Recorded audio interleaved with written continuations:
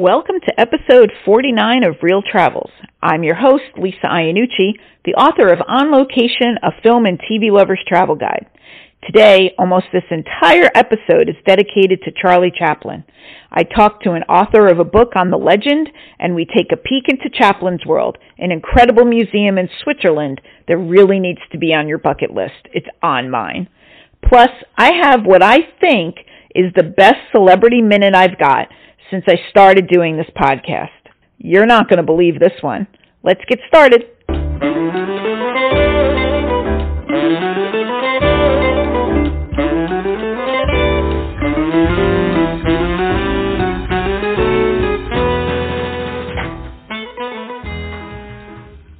Hey everyone, it's mid-July. I hope you're all having a great summer, staying safe, and trying to have some fun. Today's episode has a lot going on, so we're just going to jump right in and get started. I have three big things lined up. The first is an interview with Gary Golio, the author of a kid's book on Charlie Chaplin. It's actually a great introduction to get to know where Hollywood's roots started. Next, I'll jump into an interview with Sophia Bischoff of Chaplin's World, the home of Charlie Chaplin that was turned into an amazing interactive museum. And finally, you're not going to believe my special Real Travel Celebrity Minute with incredible voice actor Rob Paulsen, known for his voiceovers on Animaniacs, Teenage Mutant Ninja Turtles, and Jimmy Neutron, just to name a few. Stick around, because you're not going to believe what he does on this Celebrity Minute.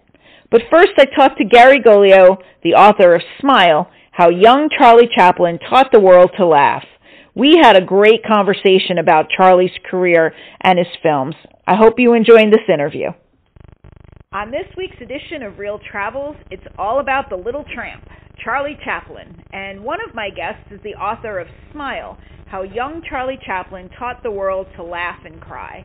Gary Golio has written several best-selling and award-winning picture book biographies, including Jimmy, Sounds Like a Rainbow, When Bob Met Woody, and Spirit Seeker, John Coltrane's Music Journey. Hey, Gary, welcome to the show. Thank you very much, Lisa. Nice to be here. I am so happy, actually, and I find it so interesting that I interviewed you for another story. I saw your book back then, and I have to tell you, the reason why I got back into watching Chaplin was because of the book you sent me that you did. I know it's a kid's book, but I studied Chaplin when I was a kid in film school. And then I kind of let it go. And when I got your book, I was like, all right, I got to get back into this. I never watched all of his movies. So I sat down and little by little tried to watch as many as I could. So you inspired me to do that. So thank you very much. Hey, thanks. I appreciate that. Now, first thing that I want to ask you is really more about the artistry of this book. And I know that actually your artist is Ed Young.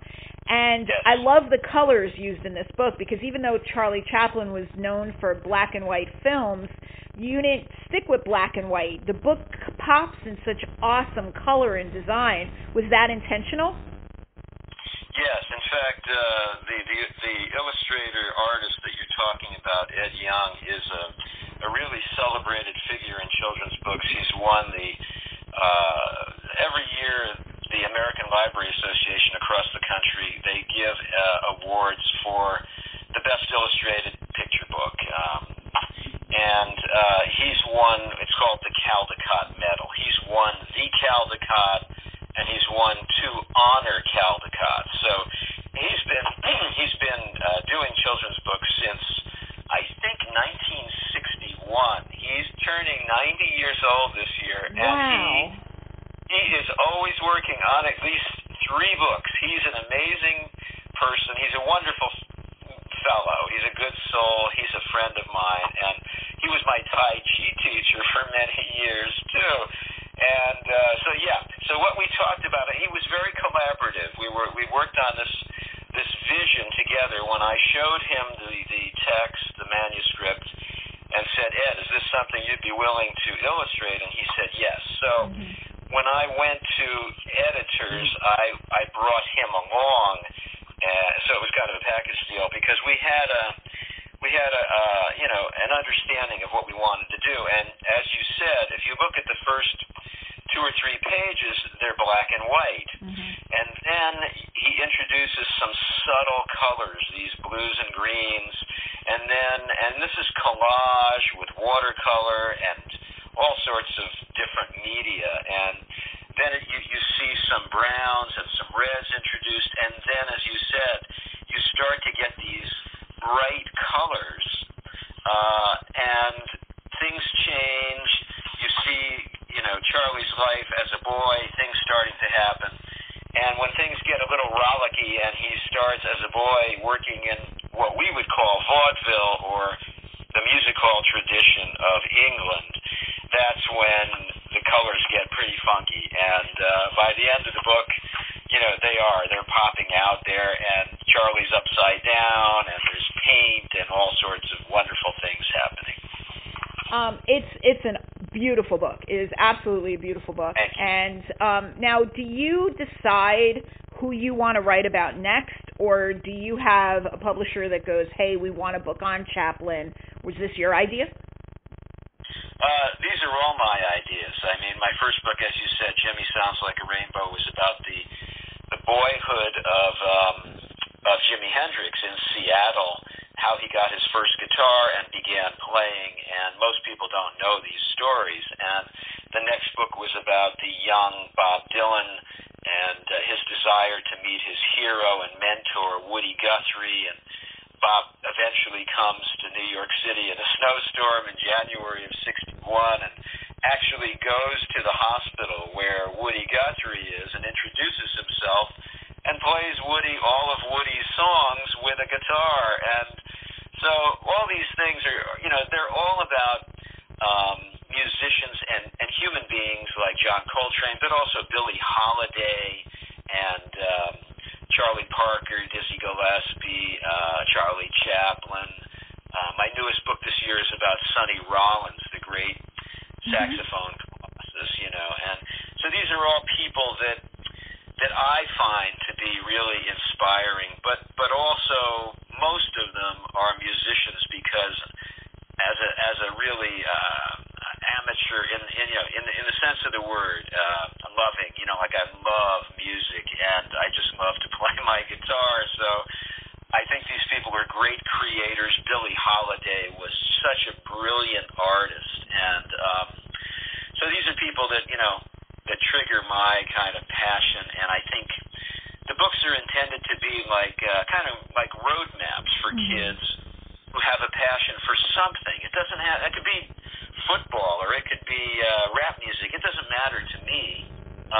It's just about how young people become interested in the arts and use that passion to become good at something.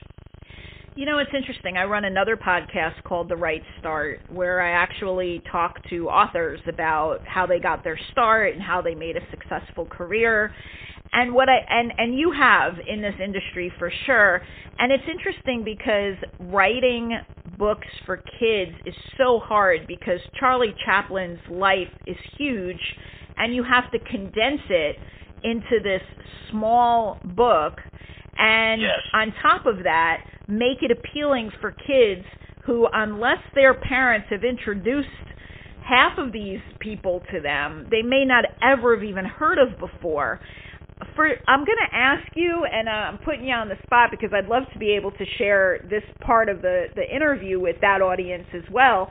How do you decide and how do you figure out what you're keeping in and what you're not keeping in and make it so that it's appealing to a brand new audience? Well, that's a superb question. And first of all, I was a clinical therapist, a psychotherapist for many years. And I worked with not just adults, but many, many teenagers and kids. And these are people who had addiction troubles, but also people who had some really unpleasant things happen to them. So I'm very, very careful about introducing kids to themes that I think are appropriate. And just like you wouldn't give a kid a license to drive a car at 6 years old or a checkbook at 6 years old, there are things that you can and you really might not want to ever discuss with them when they're of a certain age. And some, like my John Coltrane book teenagers read that because it's about his life and his addiction. But most of my books are suited to younger readers. And what I find most interesting, I always look for a particular story in the life of a person like Bob Dylan or Billie Holiday or Charlie Chaplin that tells you that's a true story. These are all true stories that tells you something important about who that person was. Like it's like a little crystal and a little kind of a crystalline moment that says, wow, that says so much about Charlie Chaplin or Dizzy Gillespie or Billie Holiday or Bob Dylan, whoever it is. And so the things that I put into the book, I hope will resonate with kids. Like they'll say, wow, that's so cool. You know, Jimmy only had his father found him a beat-up ukulele when he was cleaning out somebody's basement, and it only had one string on it, and yet Jimmy listened to the radio to all these great songs in the late 50s and early 60s, and he was able to play the melody on this ukulele. And so, that kind of thing really interests me. His father bought him a beat-up $5 guitar when he was about 15. And this is a guy, Jimi Hendrix, who went on to make so much money. He bought any guitar that he wanted. And yet he always retained that sense of what was important. It wasn't money. It was about the joy of playing. And so, I look for stories within a person's life that really shine a light on who they were and can get kids excited about another human being. Mm-hmm. And with Chaplin, immediately your book just jumps into, now I know that everything you just talked about, but it jumps into the fact that he had a rough start to the beginning of his life. Of course, he becomes a success story, and there is the, kind of work hard and look what you get kind of moral, I guess, of the story.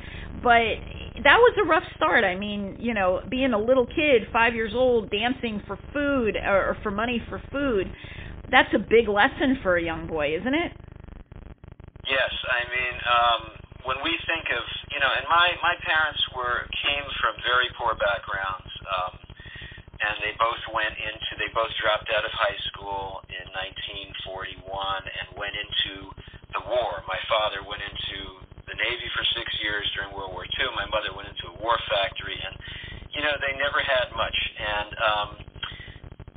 but when you talk about Chaplin, we're talking about somebody who literally, as a kid, was eating out of garbage cans at times when his mother was in the hospital. His father had abandoned the family. His older brother tried to, begin a career for himself by going into the Navy as a boy. There was in England at that time in the late 1800s where if you were poor, they put you in what was called a workhouse. This was to keep you from getting into more trouble on the street. So Charlie's mother, his brother, and he were all in a workhouse, and they gave you things to do. They gave you some food. They gave you a roof over your head. But it was pretty bleak, let me tell you, if you read stories about workhouses. So, yes, he knew poverty. And the funny thing is that he took, and later on when he got out of the workhouse, he was a boy of about 7 or 8 years old, he started working in what we called vaudeville then, but was like the music hall tradition, clod dancing, and then acting in little plays, and finally he was in a kind of a big deal. He was like, I think he was 10 or 12 years old at the time, and he was in a play about Sherlock Holmes, which was a big deal in the theater area of London at that time, and people started seeing him. He started developing more skills, but when he became the tramp that we know, that character, that is based so much on his personal understanding of what it meant to live out on the street without without a roof over your head, sleeping in, the woods or the street, in an alleyway, eating out of garbage cans, and yet his movies are known for not just making things tender, like in the movie The Kid, but also funny. And that was the beauty of Charlie, that with the tears there was always laughter kind of interwoven with that to soften the blow. It's so funny. All these things you say, I sat there realizing when I was watching some of these movies and knowing what you had said about his life. And it was interesting to see, like, he would have these scenes with these tiny rooms and one bed and, making he only had one pot and making food. And I was like, wow, he really did talk about taking what and working with it, but when he was little, though, to put that concept together that, hey, if I entertain, I'll get money. I mean, you're talking like 5, 8, 9 years old. I would never have made that connection, that, hey, they're going to give me money if I entertain them, so let me keep doing that. That's a grown-up concept. Well, also, the inspiration for that kind of a thought came from his mom, and he did know his father as a boy, and his father had been a singer in this music hall scene in London, and his mother was a singer, and I also believe somewhat as a dancer and entertainer herself, and so he knew what that was about, and he'd seen it, and at 5 years old, as the story goes, he was with his mother, who was really, at this time, things were getting to be pretty dire for she and the two boys. And we don't know why exactly. She was suffering, emotionally and physically. And she was in a music hall, and she was supposed to go on and sing a song, and she completely lost her voice. And Charlie knew the song. He'd heard her sing it. She taught him at home at night. She would tell him stories about Shakespeare and different characters and act them out. And so he jumps onto the stage and sings a song for the audience. And of course, the audience is so enthralled that this little 5-year-old kid can do this, and he's got the spirit of entertainment, that they're throwing money onto the stage, and this is the legend, and it apparently is true, and this is how he began to get that taste of what it would be like to be in front of an audience and get that kind of love and attention and recognition, and it really, it was kind of a family legacy from mom and dad. Can you talk a little bit about just how he gets discovered and he jumps from, the kid who just entertained for a few pennies to being on screen? Yes, well, to make this kind of condensed, what happened was his brother came back from the Navy, and, the two of them, he and his brother, Charlie and his brother Sidney, used to do things together. They both had the same mom, so they knew something about entertainment, and Charlie had already been in the music hall scene, and so Sidney comes back, and he fancies himself an entertainer too, and so he begins working with a pretty well-known troupe at that time, run by a guy named Fred Carno, and they did skits in music halls and theaters and all sorts of stuff. And Charlie's looking at this and he's saying, wow, Sidney's got this great gig going. And he'd already been himself doing the Sherlock Holmes play. And one day Sidney says to Fred Carno, he says, you should see, you think I'm good? I'm nothing compared to my little brother. You got to see this guy. And long story short, Fred Carno sees the young Charlie Chaplin, and he thinks he's all right. He's nothing great. And as Carno gives him more responsibility and more characters to play, Charlie just takes all of that in, and he becomes better and better and better. And this natural charm that he has and these gifts start coming out, slapstick and everything that we associate with, like, the Keystone Cops and all that kind of stuff. And Carno sends his troop to, of course, America, and he asks Charlie to go. And Charlie was known, and he was only like 21 years old. He's known for playing this character called the inebriate, or the drunk. Mm-hmm. And if you watch the movie Chaplin, which I think is it's a beautiful, beautiful movie, right at the beginning, it's as if you are looking, it's like you're there watching a YouTube video of something that really happened, and you're seeing him as a young, almost a boy, I mean, he's like 21, playing what everybody believes is a 45 or 50-year-old drunk, and tumbling and falling, and people are just hysterical. And so what happens is the great company owner, movie owner, Max Sennett, who made the Keystone Cops, sees him on Broadway in New York, and he sends him a telegram, long story short, come to California, I'll pay you, several $100 a week, whatever it was, which was unheard of. Charlie goes to California, shows up at Max Sennett's one day, and Sennett says, who are you? He said, I'm Charlie Chaplin, the guy. He said, Chaplin's 45, 50 years old. Don't give me that. You're just a kid. Who are you?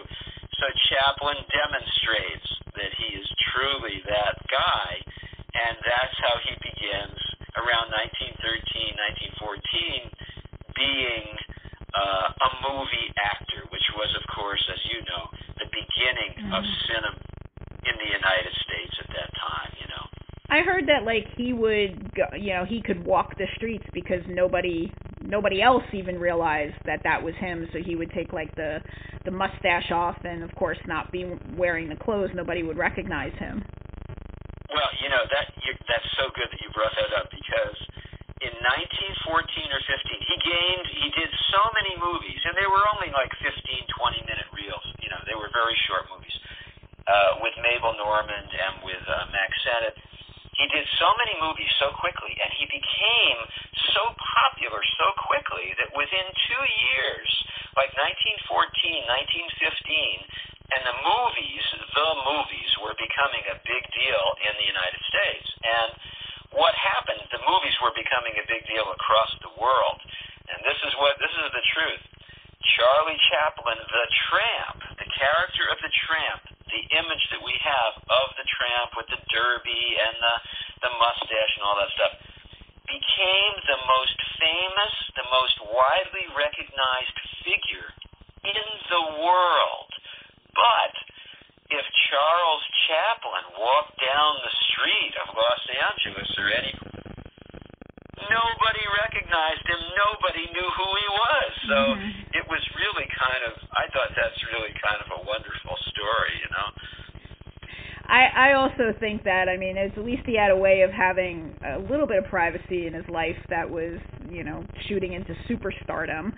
So based on all of that, okay, when I went back and started watching some and rewatching others that I had seen before, I had never seen The Kid. And I have to say, I watched it, and out of all the ones that I've seen, that's my favorite, because it had that heartwarming, even though he's in this bad shape, he takes this kid in, and he loves this kid, and you can feel it, and you can see it. What's your favorite, and why? What appealed to you about whatever movie you like best? Well, there are so many, and I've watched, I've watched all of them. There are a lot of them. Some are only 15, 20 minutes. Some are, an hour, hour and a half. The Kid is one of my favorites because it's about that beautiful harmony between tenderness and hilarity, where he's just hilarious at times, and at other times you can't help but shed a few tears. And the ending of The Kid is just spectacular. It is. But now that was 1921. But 3 years before that, A Dog's Life. That is like the tramp in all his raw beauty, kicking ladies in the behind, getting attacked by dogs and eating, garbage. That's so great. 1925, The Gold Rush. Oh, brilliant! Where he eats the shoes. He plays the little game with the biscuits and makes them dance. A lot of people know that. But recently, I just watched Modern Times from 1936 and The Circus from 1928. And of course, Chaplin, after 1931, he wrote the music to his own. He scored his own movies. So the great song, "Smile," "Smile though your heart is breaking," that's from Modern Times. And when I saw Modern Times again, and I haven't seen it for maybe 3 years, I just was blown away. It was so brilliant. It was, the name of it is called Modern Times, but it was so modern. It made so much sense. It wasn't something like, oh, that's really kind of old hat, that's really boring. It was brilliant. There's so many scenes in that movie where he's skating in the department store, or where he's on the assembly line doing these things at the speed of light with his hands, and there's just so much. And of course, to see in 1940 when he did The Great Dictator, and it wasn't the tramp character, although he plays a barber in there, which is sort of like the tramp, and that's the first movie where he really speaks, and he gives that impassioned speech at the end about war and peace, right before we go into World War II. But the kid is brilliant. Yeah. And I might be in the minority here, but I have to say that I was not a fan of The Great Dictator. I don't know if it's because of everything this country's gone through and I just picked the wrong time to watch it, but I just I couldn't get into it. I preferred the less serious, slightly serious, I guess, overtones to it where he was trying to just be even funnier, and I guess I was looking for an escape, so maybe I need to go back and watch that one again. A lot of metaphor and reference and analogy in there, and you're right. It underneath, it's really, and not so far underneath the surface, it's really about a lot of pain and sadness about war and the terrible things that we do as human beings. And he did make it funny in many, many places, but as you say, it's really a serious movie. Exactly. Now, have you ever, being that this is Real Travels, and I'm going to have Chaplin's World from Switzerland actually on this episode as well, have you ever either gone to Switzerland to check out Chaplin's World, or have you gone to any other location that you wanted to see that was based on one of your favorite movies or TV shows? It didn't have to be Chaplin, so either Chaplin or something else. Well, interestingly, it was the year before. It was 2019. I was invited to go to Chaplin's World in Vevey, Switzerland, which is where Charlie lived from 1952 until his death in '77, and his home became the museum, and they invited me to come. My book had come out, and unfortunately, I had a little health thing going on, and there was a lot going on here with family members who were not well and stuff. And so I have a friend, I went to high school with a friend who's a Swiss citizen. He lives 45 minutes from there, and he said, "Come on over. You can stay with us, and you can do your lecture at the museum." And I wasn't able to, but I would. You should tell all your people to go look at the website for it. It looks incredible, and I would love to go and do a talk and show people the book. And I think they have it in the bookstore there, but because that was his house too, and when you look down the long lawn, that view is something that he saw every day, and of course that's where he lived with his wife Una Chaplin, and their 8 children. Wow. See, I knowing that it's not just a museum, but it was his house, and you're going to stand on the same grounds that he walked on, and you know, that kind of stuff gives me chills. That's why I love doing this, because I hear stories like this where people stepped at a certain spot that so-and-so stepped, and I'm like, I want to do that, you know. So what about any other movies? Have you ever traveled to see something from a different movie, film location?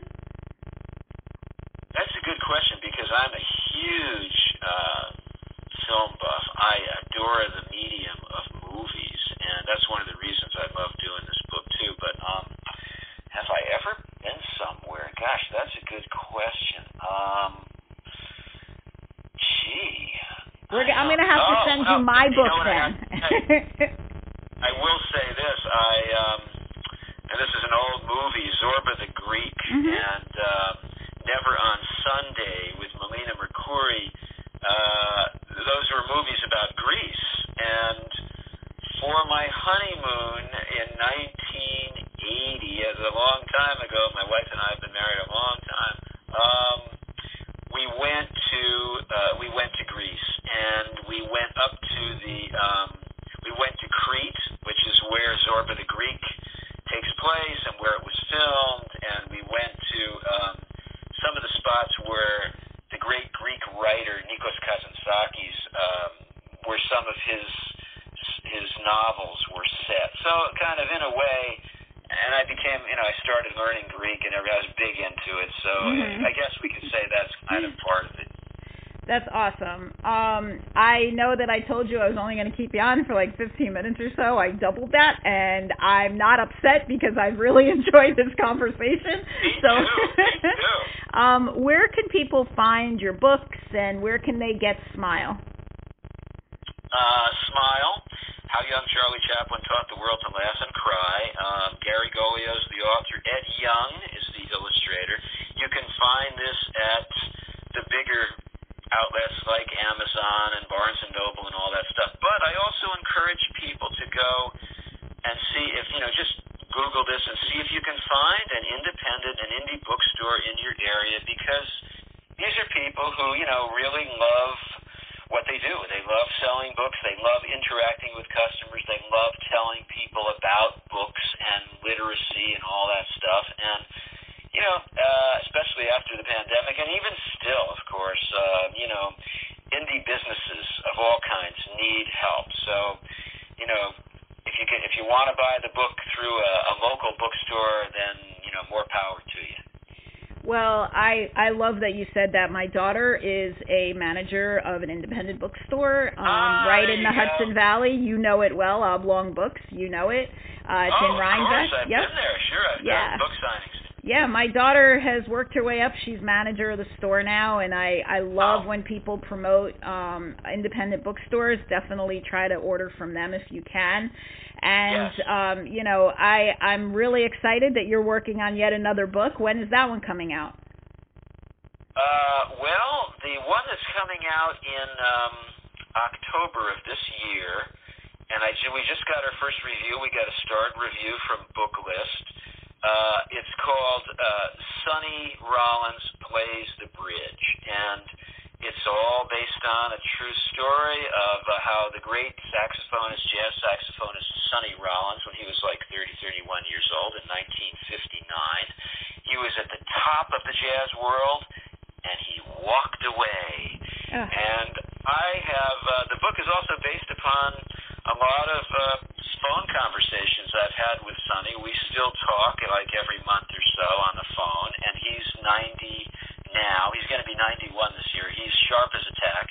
And the book is about him walking away. I said, Sonny, well, how come? Why did you do this? He walked away from the scene because he felt he wasn't as good as they said he was. And he didn't have a place to play. He couldn't play in his little apartment with his wife, so he went up. He lived on the Lower East Side of Manhattan. He went up to the pedestrian walkway atop the Williamsburg Bridge. And we're not talking about opening your saxophone case and looking for money. He didn't do that.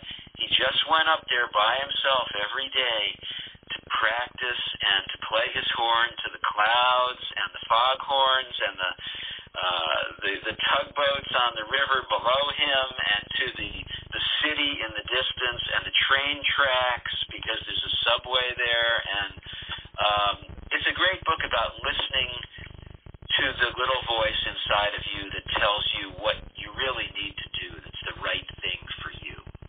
Oh, wow. I want that book too. Wow. That can also be gotten at these other places like, Amazon and Barnes & Noble and independent bookstores. Not out yet. Coming soon, though. Awesome. Gary, thank you so much for being on Real Travels today. I love this conversation, and I really appreciate that you came on the show.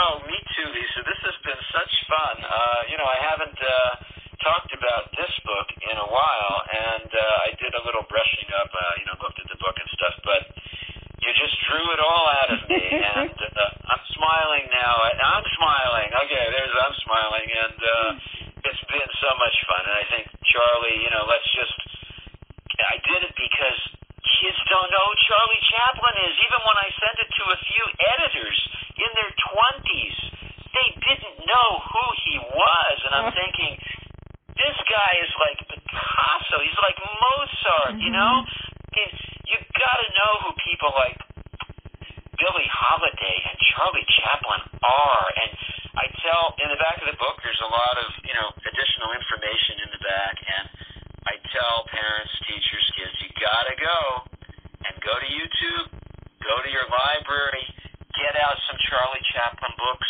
watch him on YouTube, watch him on your computer, because he's as modern as today. Absolutely. And I'm going to leave you on a little side note, and then I'm going to let you go, that when my kids, I have 3 kids, and they were little, we would listen to little kid songs in the car and things like that.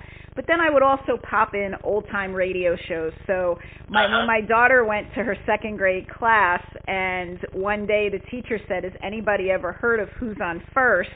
My daughter's the only one in the class who raised her hand, and she's like, that's Abbott and Costello. We listen to that in the car all the time. And she starts to do the skit, and I heard from the teacher about it. I was dying, but I was like, that's why I did it, because these are, it's great that they knew who Barney was, but I wanted them to know who some of the old-time comedians were and the classics and who started all of, the TV shows and stuff. So I think it's really important to give that kind of an education to all the kids. And if you're 20 and you don't know, do what Gary said, go take out some videos or look on YouTube, because you got to know who these people are and where the history of television and film come from. Exactly. Boy, Lisa, you're a promoter. I love it. Thanks, Gary. Now, if you're a big fan of Charlie Chaplin's, you may want to see where it all started. So the next time you're in Switzerland, head over to Chaplin's World.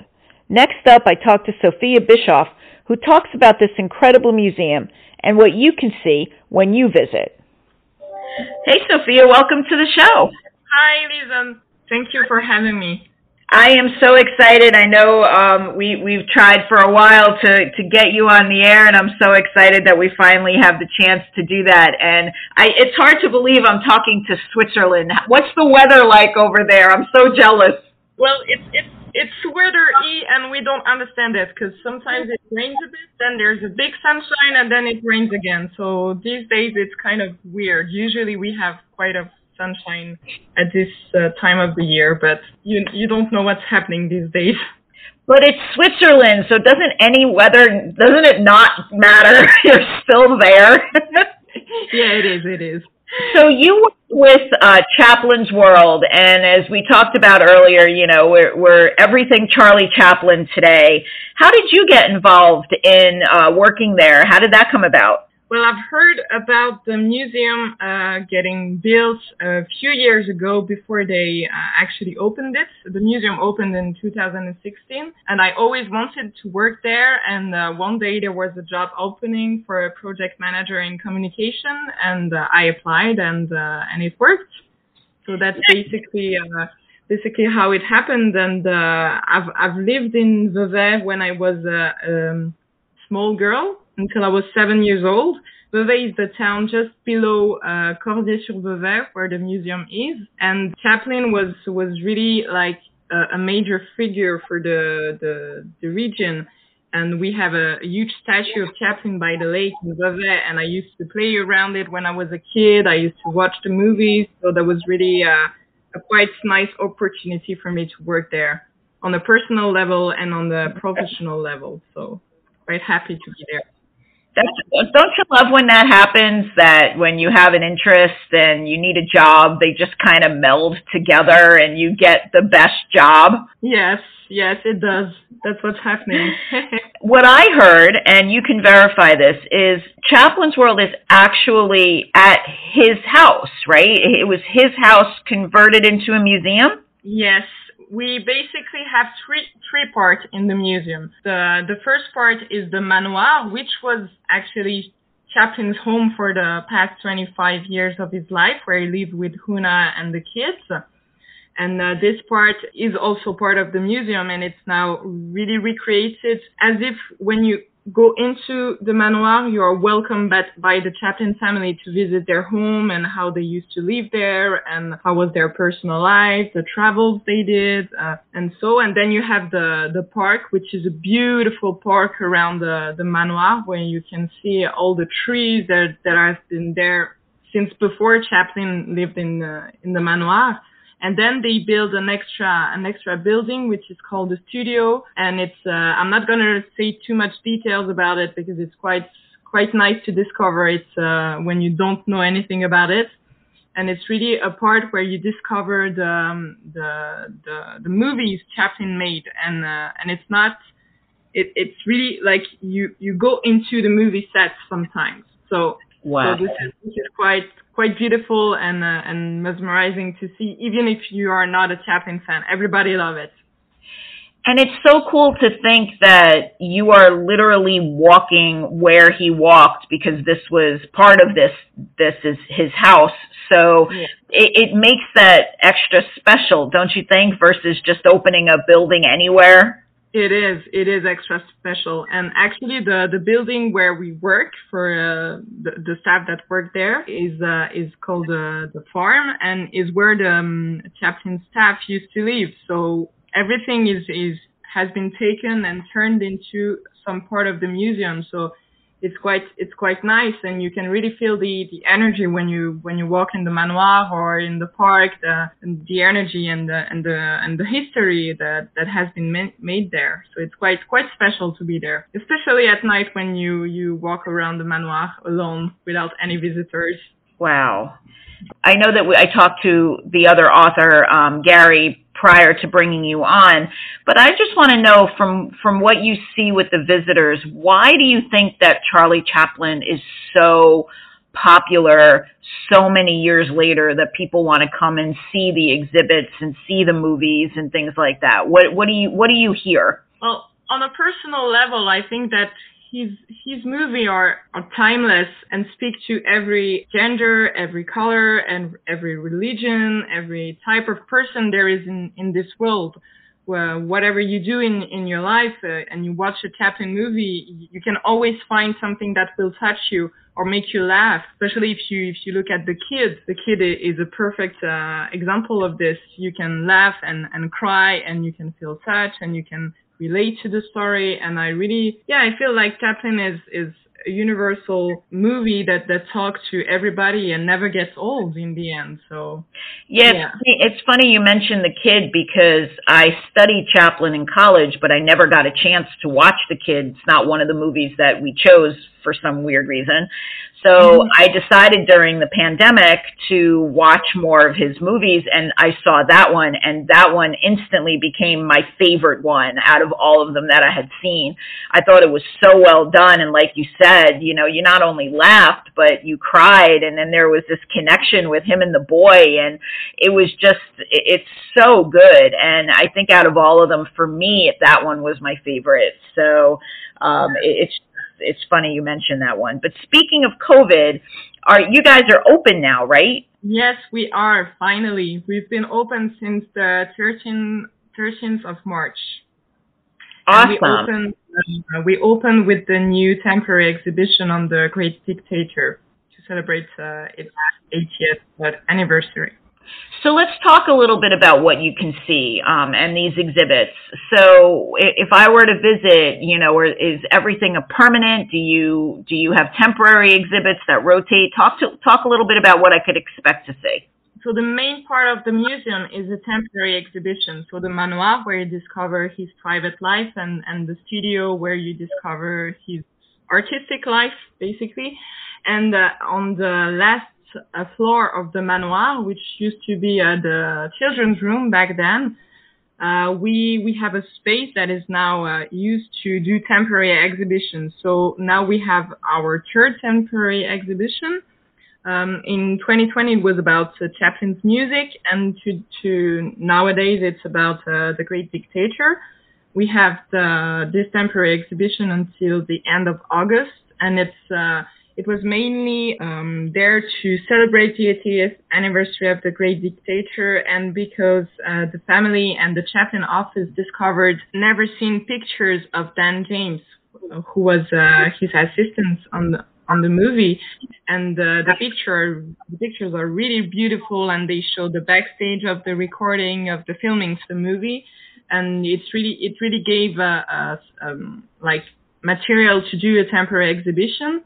And we also have the jackets Chaplin wore to play Hinkle in the movie, and there's really a funny story around this jacket because it was lost. The family didn't know where it was. They thought maybe Bono from U2 had it because he's also a fan of Chaplin. And one day we receive our press review and we discovered that the jacket has been found in a private collection in Winterthur, which is 2 hours away from the museum in Switzerland. So we contacted the foundation that handles this private art collection, and we asked them if we could present the jacket during this exhibit, and they said yes. And so you have the costumes, you have a press review of when the movie was released, you have like videos showing you how it really was during this period, speeches of Hitler and how Chaplin played it in the movie. And we also have a part dedicated to the final speech because obviously, it's one of the most moving speeches of the movie history. Okay, so my next question is, with Charlie's family, is there anybody still around, like grandchildren or great-grandchildren or anybody like that still participates with the museum and anything that you do? Yes, of course. We are really, really happy to be able to work in close collaboration with the family. For example, every program, every event, everything we want to do about the museum, we ask for their advice, for what they think, for their approval. For us, it's really important to have their approval because they are Chaplin's family. So for us, it's really important, and we work in close collaboration with the Chaplin office in Paris, which belongs to the family. And we have the president of the Charlie Chaplin Museum Foundation, who is Michael Chaplin, and Eugene Chaplin often comes to the museum to do interviews to the press. So yeah, for us it's really important to have them around. That is super cool because you don't think about that at first, that you have the opportunity to work directly with his family on creating something magnificent at the museum. So in addition to the museum and all the exhibits and things that you had, I had mentioned that I was going to ask you about what you can do in the area besides the museum should anybody make this a bigger visit. What would you suggest? I would say you have to take a few days to visit this part of Switzerland because it's really, really beautiful. You have all the vineyards around in the Lavaux, which are absolutely beautiful to visit. The walk around the lake between Montreux and Vevey is absolutely stunning. The sunset and the sunrise are beautiful. And there's a lot of activities to do.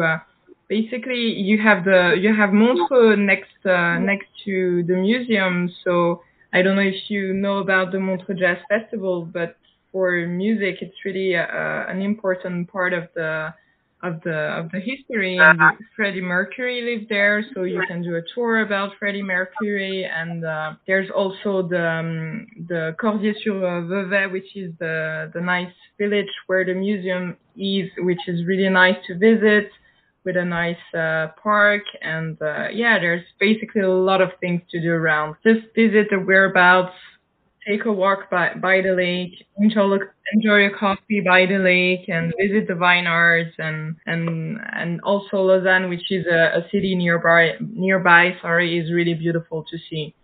So there's definitely stuff to do around. I am marking this all down because this is definitely on my bucket list to see. And where can the listeners find out more information on the museum, and how far in advance would you suggest that they reach out and let you know that they're coming or they're buying tickets? Is there anything they should know about that? Everything you need to know about the museum, our upcoming activities, and what you need to do when you want to come, are on our website, which is called chaplinsworld.com. And you can buy tickets on the same day you want to come to the museum. Usually there's not any restrictions, so it will depend with the next step of the pandemic, but finger crossed. And you can buy the tickets in advance on our website or directly by the museum. Thanks, Sophia. And last but definitely not least is one of the best celebrity minutes I've had. I had the chance to interview Rob Paulsen for an article I was doing, and I learned about his experiences with throat cancer, a journey he documented in his book, Voice Lessons, How a Couple of Ninja Turtles, Pinky, and an Animaniac Saved My Life. After the interview, he agreed to do my celebrity minute, but how he does it is so fun. I can't wait for you to hear it. Enjoy! Hello, listeners. Yakko Warner here of the Animaniacs. As many of you know, Yakko, that is yours truly, Wacko and Dot, my siblings, all live in the water tower right here on the Warner Brothers studio lot in Burbank, California. For my getaways, I love to check out the water towers in various towns around the country. Around the world, as a matter of fact. In fact, one could suggest that I like to look at water towers in the United States, Canada, and Mexico, and Panama, and Haiti, Jamaica, Peru, Republic Dominican, Cuba, Caribbean, Greenland, El Salvador, too, Puerto Rico, Colombia, Venezuela, Honduras, Guyana, and still Guatemala, Bolivia, then Argentina, and Ecuador, Chile, Brazil, Costa Rica, Belize, Nicaragua, Bermuda, Bahamas, Tobago, San Juan, Paraguay, Uruguay, Suriname, and Guyana, Barbados, and Guam. Oh, sorry, I got a little sidetracked. My favorite water tower, check this out, is in Watertown, New York. Yeah, who'd have thunk? It's a tower full of water in a town called Watertown. Enough said. Good night, everybody. Hey, Gad, it's Pinky of Pinky and the Brain. Do you know what? I'm a hopeless romantic, you can probably tell, and I love to travel. So when Brain and I are not taking over the world, I like to go on a cruise ship.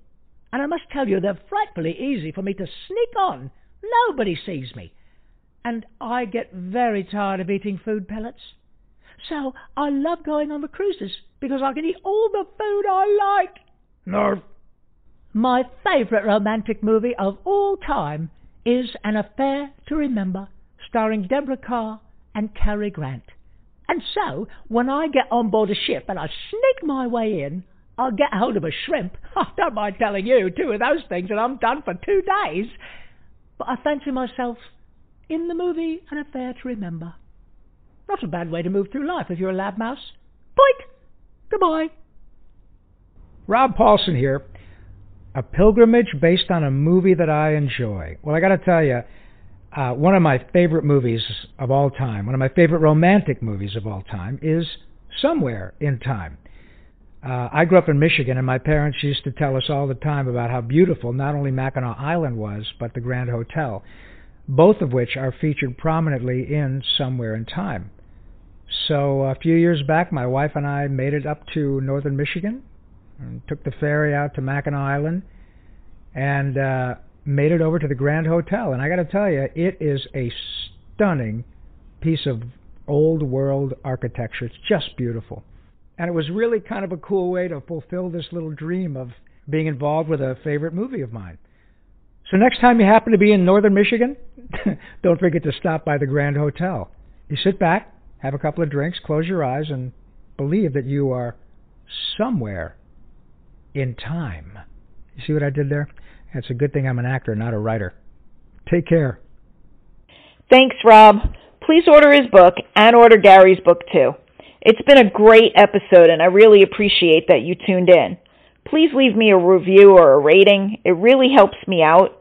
And follow me on Instagram at The Virgin Traveler. I'd love to hear from you about your real travels and what you think of the podcast. Thanks, and I'll see you all next week.